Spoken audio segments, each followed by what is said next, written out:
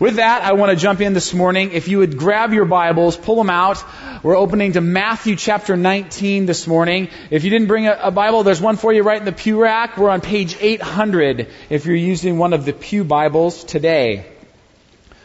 This morning is our last week in the series we've been calling Wrestling with God, Believing God with Big Questions.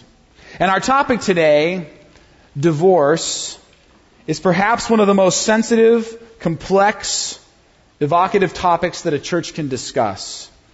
And so as we begin this morning, I just want to say this. I am very aware that in this room, there are not only a variety of opinions, but also a variety of emotions and feelings and experiences around this subject. Some of you are here today and you are concerned about the state of marriage in our society, and what you're thinking, what you're hoping is that this message really emphasizes the high value of covenant commitment and marriage vows before God. Some of you are here this morning and you're in a marriage that's struggling, maybe even just hanging on by a thread, and you're thinking, how can I go on? How much does it really matter? How hard does God expect me to fight? And the truth is, maybe you're not really sure what you want to hear this morning.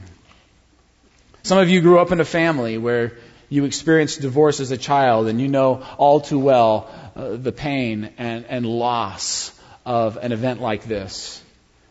And then there's some of you in this room who have been through the pain of divorce as a husband or wife. And you're sitting here this morning, maybe you're wondering what's going to be said. Maybe you're asking, will this message condemn me? Does God reject me? What does this church really think of me? Because maybe you've been in a church where divorce is kind of like the unforgivable sin. And once you've been divorced, you're just a second-class citizen, just damaged goods. Because the church can shoot its wounded sometimes.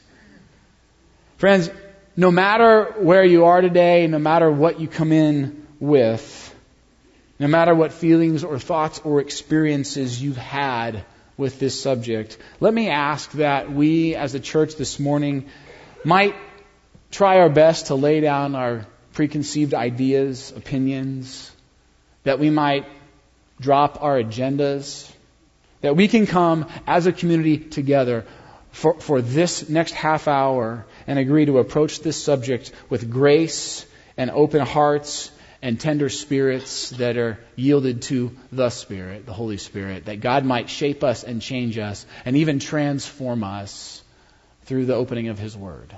Can we agree with that today? Good. All right, Matthew chapter 19, starting in verse 1. We got some just phenomenally poignant words from Jesus today. Matthew begins this way. When Jesus had finished saying these things, He left Galilee and went into the region of Judea to the other side of the Jordan. Large crowds followed Him, and He healed them there. Some Pharisees came to Him to test Him. They asked, "Is it lawful for a man to divorce his wife for any and every reason?" Now, first off, right away, as we jump into this story, as we get into this issue and this conflict, we notice that it begins with the setting. The gospel writer here lets us know right off the bat where we are and where we're headed, where this story is going to take place, and that is actually very intentional. He tells us that Jesus leaves Galilee and then that He goes into the region of Judea, to the other side of the Jordan.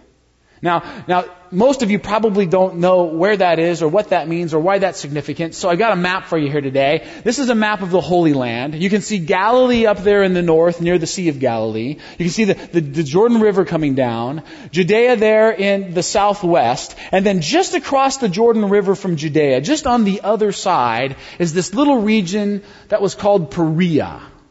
And Perea is simply a Greek word that means the other side. Not a real creative name for a region, actually, but it is where our story takes place this morning. And that's important. It's important for us to know this. Matthew points it out to us because this region was known for a few things. The people in Jesus' day commonly associated this very place with a few crucial facts that you may not realize.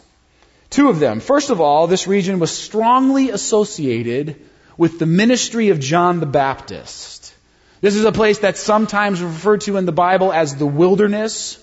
It was John's home base of operations. It's where he did his whole camel's hair, locust-eating, prophetic preaching, baptizing thing. This is John's spot. That's the first thing we need to know about Perea. The second thing we need to know about this region is that it was governed by a guy named Herod Antipas. Now, here's the story on Herod Antipas. We've talked about him before, and I'm sure you all remember this, but I'll review it just in case you don't. Herod the Great, not Herod Antipas, Herod the Great. This is the guy who ruled the region when Jesus was born. This is the ruler who tried to have Jesus killed. Remember all the babies? And he tried to have all the babies in Bethlehem killed. That's Herod the Great. Herod the Great actually died when Jesus was a young boy. And when he died, his territory, his little kingdom here, was divvied out to his three sons. Son number one was Herod Archelaus, who got kind of the green chunk there in the south. And then his second son, Herod Philip, got the orange part up there in the north. And then finally there was Herod Antipas, the guy we're talking about this morning, who got the two purple chunks you see circled there on the map. Now, you'll notice that Herod Antipas, the purple guy, he actually rules the region where we are this morning. He is the one in charge of this little area called Perea, where our story takes place. And some years earlier, before this moment in Matthew, before this interaction that Jesus has with the Pharisees here, Herod Antipas, the ruler of this region, he went north to visit his brother. He went up to the Orange region. He went to hang out with his family a bit. And while he was up there, he became infatuated with this woman named Herodias. Now, unfortunately, Antipas was already married. Unfortunately, Herodias was also already married, and even more unfortunate than that was the fact that Herodias just happened to be married to Antipas's brother, the ruler of that region, Philip. Now, do you think that stopped them? No, it did not. Herod Antipas got a divorce. He convinced Herodias to get a divorce with Philip. And then Herod Antipas married his brother's ex-wife Herodias, which would make things real awkward at Thanksgiving, don't you think? I guess it did work out because they didn't have Thanksgiving back then. Anyway, in those days, back then, when Jesus lived, people were very interested and they were very caught up in talking about the marital and romantic and sexual goings-on of people in high places. I know that is hard for us to relate to in our world, but people in Jesus' day used to buy magazines as they shopped in the market and read about things, and there was this whole big thing happened back then, something that was part of their culture. So now, with that whole story as a backdrop, Look with me at Mark chapter 6. I'll put it on the screen so you don't have to turn. You can just keep your finger where you are. This is the story. This is the moment where John the Baptist and his story collides with Herod Antipas and his story. Mark 6, starting in verse 17. For Herod Antipas himself had given orders to have John the Baptist arrested, and he had him bound and put in prison. He did this because of Herodias, his brother Philip's wife, whom he had married. For John had been saying to Herod, "It is not lawful for you to have your brother's wife." So Herodias nursed a grudge against John and wanted to kill him. Verse 21. Finally, the opportune time came. On his birthday, Herod Antipas gave a banquet for his high officials and military commanders and the leading men of Galilee. When the daughter of Herodias came in and danced, she pleased Herod and his dinner guests. The king said to the girl, "Ask me for anything you want, and I'll give it to you." And he promised her with an oath, "Whatever you ask, I will give you, up to half my kingdom." She went out and said to her mother, "What shall I ask for?" Now pause with me here just for a moment. Imagine this girl and her mother, because her mom is the one controlling things behind the scenes. She can have anything she wants. She can ask for anything she wants. She can have wealth, power, influence, land, position, title, anything. What shall I ask for, Mom? The head "Of John the Baptist," she answered. At once the girl hurried into the king with the request, "I want you to give me right now the head of John the Baptist on a platter." The king was greatly distressed, but because of his oaths and his dinner guests, he did not want to refuse her. So he immediately sent an executioner with the orders to bring John's head. The man went, beheaded John in prison, and brought back his head on a platter. He presented it to the girl, and she gave it to her mother. You see, more than anything else in the world, Herodias wants John the Baptist dead, and not just dead. She wants him dead. She wants his head on a platter. She wants a message sent. Make any public proclamations about my life, about my divorce, and you are messing with the wrong lady. Back to Matthew chapter 19. Jesus was baptized by John. They are actually cousins. Their ministries are closely related and associated together by the people. And now we have been told that Jesus is in John's old stomping grounds. Jesus is now in the place where Herod Antipas rules, and Herodias is still very much running the show. And the Pharisees just happen to come to Jesus here in this place to test him or tempt him and to see if he'll take the bait. And they ask, "Jesus, do you have any public statement you'd like to make, say, on the subject of divorce?" And you can just see the disciples kind of standing back behind going, "Jesus, ixnay on the divorce day. Don't do it," right? But what does Jesus do? He makes a statement, and here's what he says. "Haven't you read?"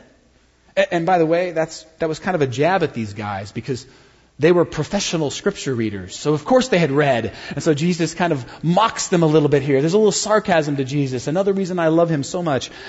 "Haven't you read," he replied, "that at the beginning the Creator made them male and female and said, 'For this reason a man will leave his father and mother and be united to his wife, and the two will become one flesh. So they are no longer two but one. Therefore what God has joined together, let man not separate.'"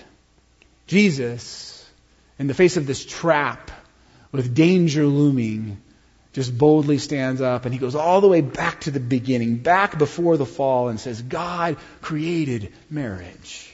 Not as a temporal, spur-of-the-moment thing. He created marriage as a covenant, as a gift, as an unconditional form of love and unity and oneness for His children to experience. And this sort of flippant spouse-swapping, trade him in for a better model deal that Herod's got going on, that is not how God longs for His children to live. Cut off as many heads as you want, Herodias, and it won't change a thing, because God wants something so much better for His children. Don't you just love Jesus? His courage, His boldness, His fearlessness. Jesus definitely would have ridden the stand-up roller coaster, for sure.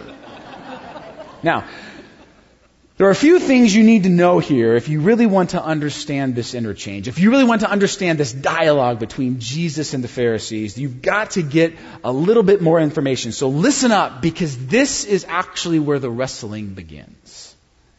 In ancient Israel, the teaching was that when you entered into a marriage, there were several vows that, according to the Old Testament, you were never to break.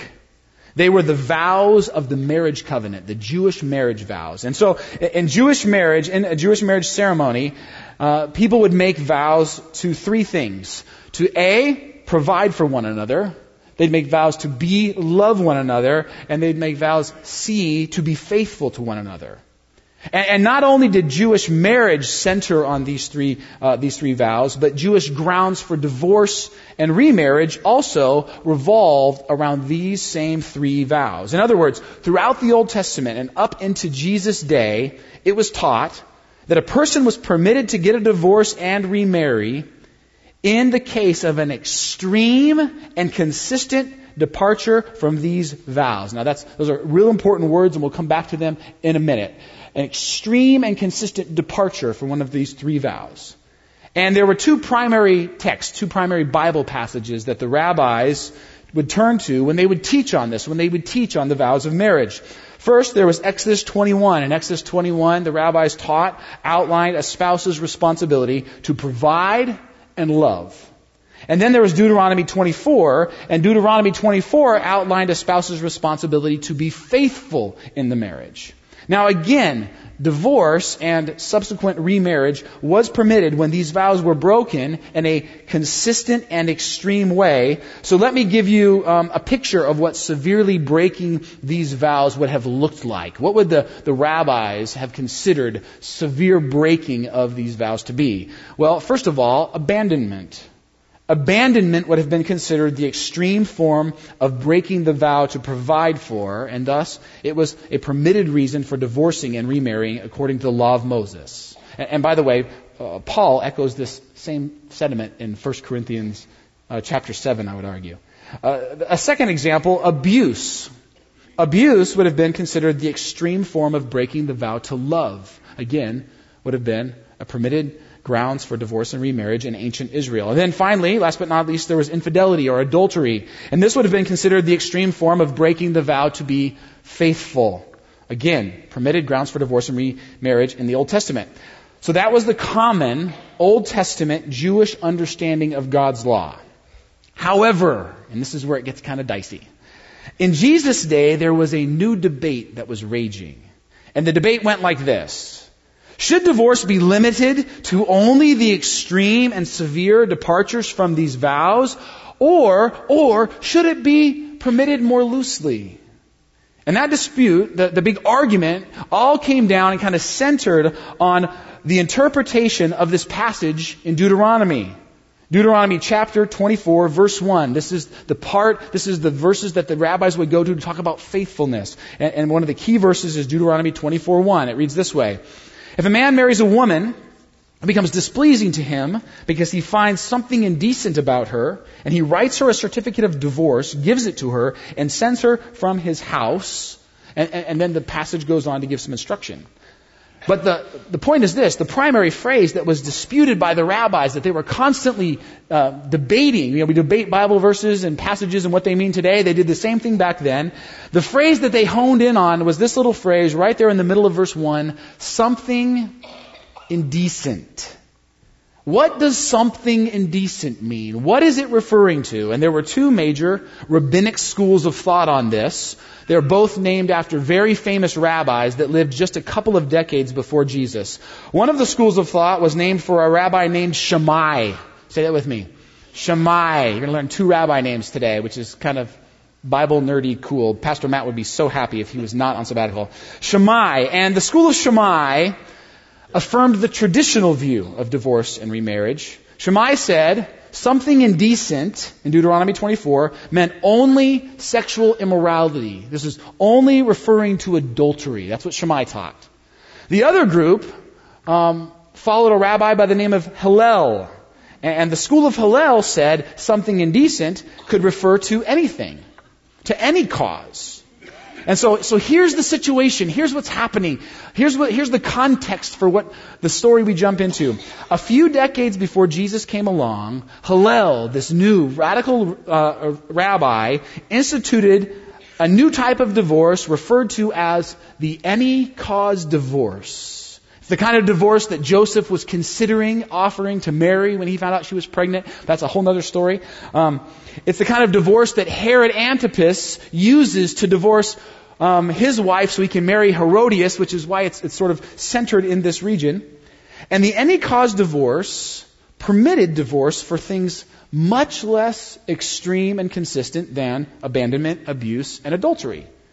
The any cause divorce was allowed for things like, and by the way, I'm not making this stuff up, the rabbis of this sort of school of thought would sit around and discuss these very things. You could get divorced for things like if she spoiled his dinner, if she spoke to another man in the streets, if she walked around with her hair unbound, you could divorce her.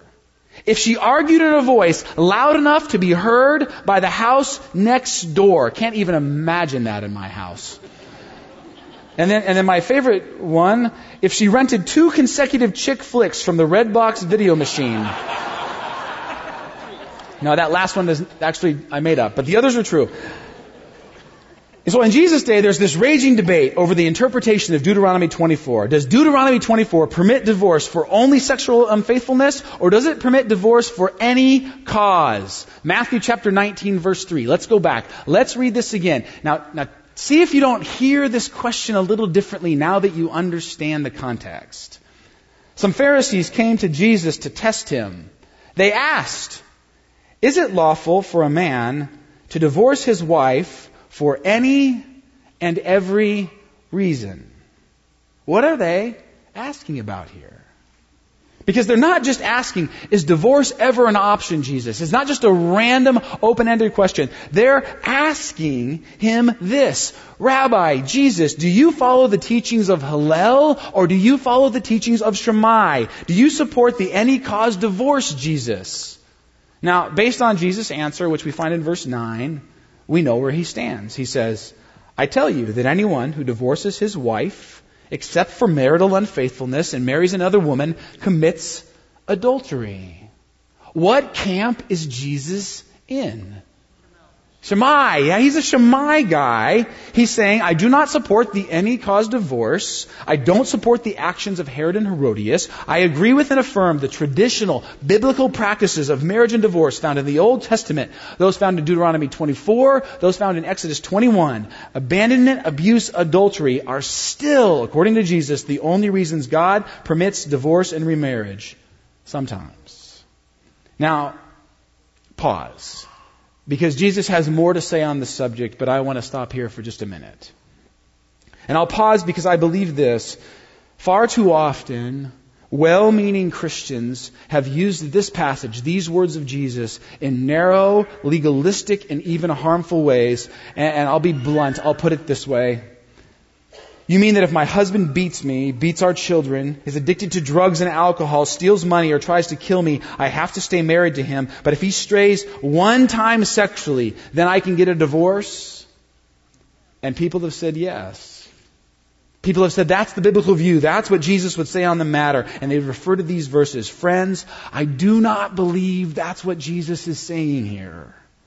What I do believe is that Jesus is affirming in this exchange that the Old Testament permits divorce for cases of extreme and consistent departure from the vows of provision, love, and faithfulness. When there is abandonment, when there is abuse, when there is adultery, God says, and Jesus, I believe here, affirms, divorce might be the only option. And women, I need to stop and say this to some of you here today. Because some of you in this room have been in abusive relationships. And you've been told by the church, by a pastor, by fellow Christian friends that Jesus wanted you to stay in that marriage, that He wanted you to stay in that house. And to you this morning, I just want to say I'm sorry.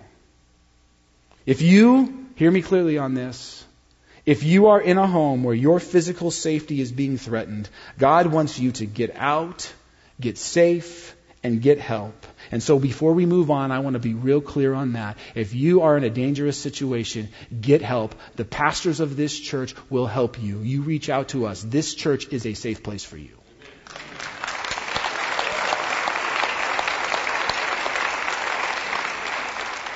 It was pointed out to me after the first service that I should probably also just recognize that sometimes men can be the victims of abuse as well. And so I will offer the same thing to you. So Jesus affirms God's law.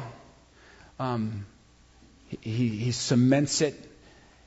And then He does something amazing. He does something beyond the law. He calls us to the fulfillment of God's law, to the full intent of God's law. And this is where Jesus just continues to astound me. This is Matthew 17, verses 7 and 8. The Pharisees ask, "Why then did Moses command that a man give his wife a certificate of divorce and send her away?" Jesus replied, "Moses permitted you to divorce your wives because your hearts were hard, but it was not this way from the beginning." You see, Jesus will now take things a step further. He'll go beyond the legalistic debate of the day and the banter, and He'll say, let's get down to the real stuff, the real issue. The issue that goes beyond the law, beyond the religious rules. He says, let's talk now about what really causes divorce. And Jesus says, that's easy. It's hard-heartedness. A lack of softness in your soul. An unwillingness to change. And the idea Jesus is communicating here is this. Even if a marriage vow is broken in an extreme way, even if there is a major infraction of the vows, if a spouse is repentant, if they are willing to reconcile, if they are soft-hearted, if they are willing to seek God and change, then Jesus says you do everything you can to save that marriage. Jesus says you ask God for as much grace and healing and forgiveness as He can possibly give you, and you fight for that marriage because Jesus knows that marriage is worth fighting for. You see, sometimes, friends, we are guilty of taking the words of Jesus and whittling them down to, you can only get divorced if your spouse cheats on you sexually. We just make it this real narrow, legalistic rule. And sometimes that's meant that we've helped people stay in marriage situations that are destructive and damaging simply because there has not been sexual unfaithfulness. But there's been other awful things happening. On the other hand, sometimes we've handed people a free pass for divorce solely because the spouse has been unfaithful sexually. I don't think Jesus wants to affirm either. Friends, I believe Jesus actually teaches this. In the kingdom of God that He brings and offers, divorce should happen less than even the law permits. I believe Jesus teaches that when you have been forgiven the way we, as His children, have been forgiven, it will radically increase our ability to forgive others. I believe that Jesus would say that on your own, it's real easy to get hard-hearted. In fact, on your own, you are destined for hard-heartedness. But guess what? You are no longer on your own. You have the Spirit of the living God inside of you. And so let me say this word this morning to those of you who are sitting in here and you are in a marriage, maybe even in a marriage that's struggling. Are you getting hard-hearted? Are you bitter? Are you resentful? Is there a callousness growing in you? Are you unwilling to change or offer grace? Maybe the message for you this morning is simply this. God wants to offer you soft-heartedness again. He wants to offer you grace and forgiveness for your spouse. He wants to offer you repentance. He wants to help you to change. Will you receive that from Him? Or will you continue to head down the path of hard-heartedness that you're on? Let me challenge all of us in the room this morning who are married with this question. What does it look like to take one step towards becoming soft-hearted with your spouse? What does it look like to take one step towards becoming soft-hearted with your spouse again? You see, what I love about this passage, what I love about this interchange is that Jesus does an amazing thing. On one hand, He rebukes the legalistic debate about divorce. And then, at the same time, He raises the bar for marriage. You see, He doesn't just come in and tighten up the rules. Jesus comes in to loosen up our hearts. That is maybe the most profound statement of this entire sermon, so do not miss it because it applies to divorce and almost every other area of your life. Jesus does not come in to tighten up the rules. He comes in to loosen up your heart. And friends, I have to say, sometimes in the evangelical church, we've done the exact opposite. We've become just like the Pharisees. We've gotten real focused on the rules, especially around marriage and divorce, and we've missed the heart of God. And there's this sort of underlying tone sometimes that runs through Christian circles. You're a little more of a sinner than me if you've been divorced than I haven't. It's real subtle sometimes, but if you're divorced and you're in here, you've experienced it and you know what's there. Friends, Jesus understands this. We all live in a fallen world. A world with abuse, a world with abandonment, a world with infidelity, a world where hard-hearted people like you and me can stomp all over commitments and covenants and vows. And so Jesus says, yeah, there's some situations where divorce may be the only option. It's not a good option. It's not a fun option. It's not an option that God likes or loves or takes lightly in any way, but it is an option that God understands. You see, the verse most often talked about in church when the subject of divorce comes up, it's the divorce that pastors and Christ followers love to banter about. It's this little verse from Malachi chapter 2, and it's a verse where God says these words, I hate divorce. And a lot of people know that verse. But here's the heartbreak of it. Very few people have stopped to think about why God says it. Do you know this? In the Old Testament, the most striking picture used to describe God's relationship with His people, Israel, was the picture of marriage. God comes and He makes a covenant with His people. He makes a covenant with Israel. They take vows together. But time and time again, God's people were unfaithful to Him. They are hard-hearted. They are adulterous. And finally, this leads to one of the most heart-wrenching statements in all of Scripture. Jeremiah 3:8. This is again God speaking. I gave faithless Israel her certificate of divorce and sent her away. You want to know why God hates divorce? Because He's been through one. You see, God knows all too well that people, humans, His children, you and me, we are all, every single one of us, vow breakers. And because God understands this, He did something radical. He did something amazing. You might call it the first divorce recovery program ever. And guess what, friends? This is a program all of us need. It's the program of the cross. It's a program for sinful, fallen, covenant, vow-breaking people like you and me.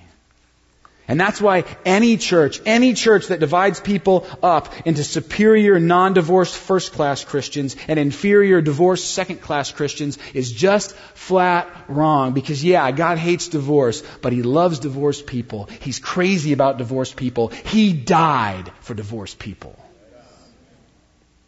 I've already offered a challenge to those of you this morning who are married. So let me offer something to those of you who are here this morning and you're divorced. Maybe you were wrong. Maybe you were the one who strayed or left. Maybe you were the one who was hard-hearted. And maybe today, I just want to offer you the grace and freedom to just own that, admit that, ask for forgiveness for the part that you played. Maybe you need to make a phone call. Maybe there just needs to be a confession or an admittance of sin. Maybe there's some freedom on the other side of that you haven't known for a long time. Maybe in that, there's a chance for reconciliation. Maybe in that, God might do something beyond your wildest dreams, something you could never possibly imagine.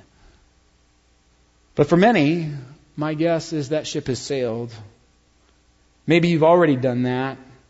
Maybe you've already worked some things out. Maybe lives have already moved in different directions. And the thing you actually need to do this morning is a simple thing, but it's one of the most profound things you can possibly do. And it will actually free your life up in a way that you can't even imagine right now.